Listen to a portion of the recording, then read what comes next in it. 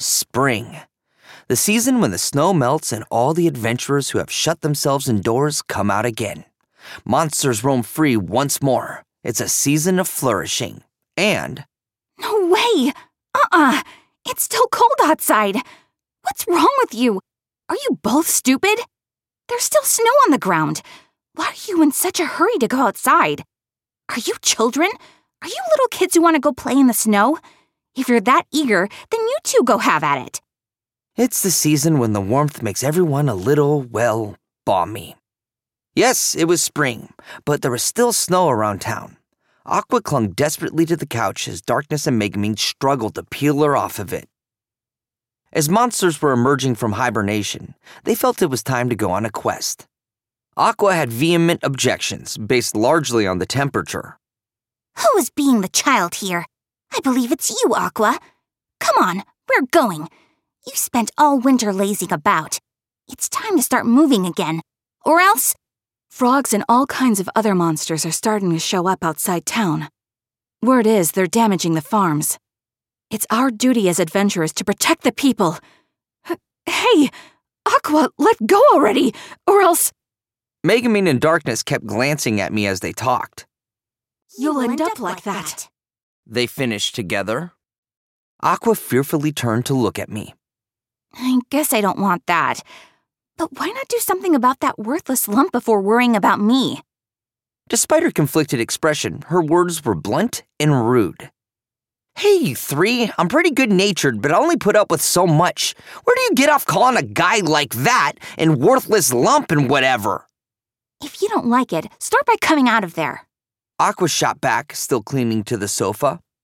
I had no intention of doing something so stupid, not when it was this freaking cold, so I just burrowed down further. Under the blanket of Japan's ultimate anti-chill weapon, the heated kotatsu table. We'd gotten back to town after defeating Veneer, general of the Demon King's army. There we found the demon perfectly alive and working in Wiz's shop. He'd made a grim prediction for Darkness and talked to me about the best ways to make some money. Specifically, the plan involved large-scale sales of items from my original world. I would develop the goods, and he would handle mass production and distribution. I've been considering the venture myself for a while, and it seemed like easy cash. So, at Veneer's suggestion, I was going to spend the idle winter days coming up with products. But... Kazuma, enough is enough. Get out of there already. You are setting a bad example for Aqua. We know how smart you are, and we acknowledge the superiority of the heating devices of your land.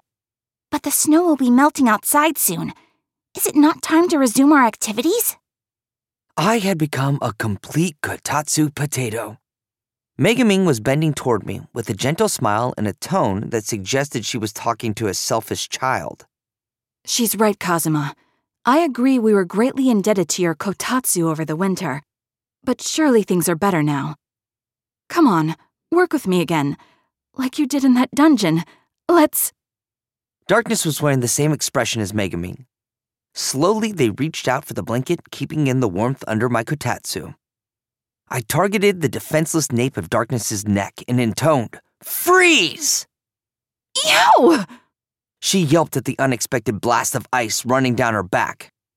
Maybe ice magic really was stronger this time of the year, because Darkness collapsed onto the blanket, rubbing her neck and shivering.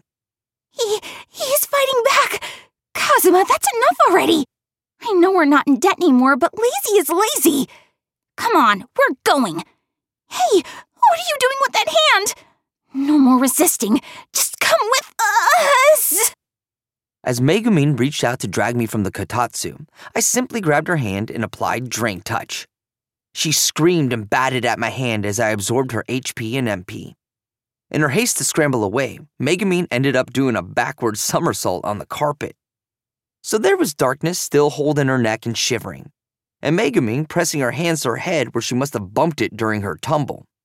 I said to them sotto voce, "Don't underestimate me. I know what you take me for, but I've contended with infamous bounties and Demon King's generals and come out on top.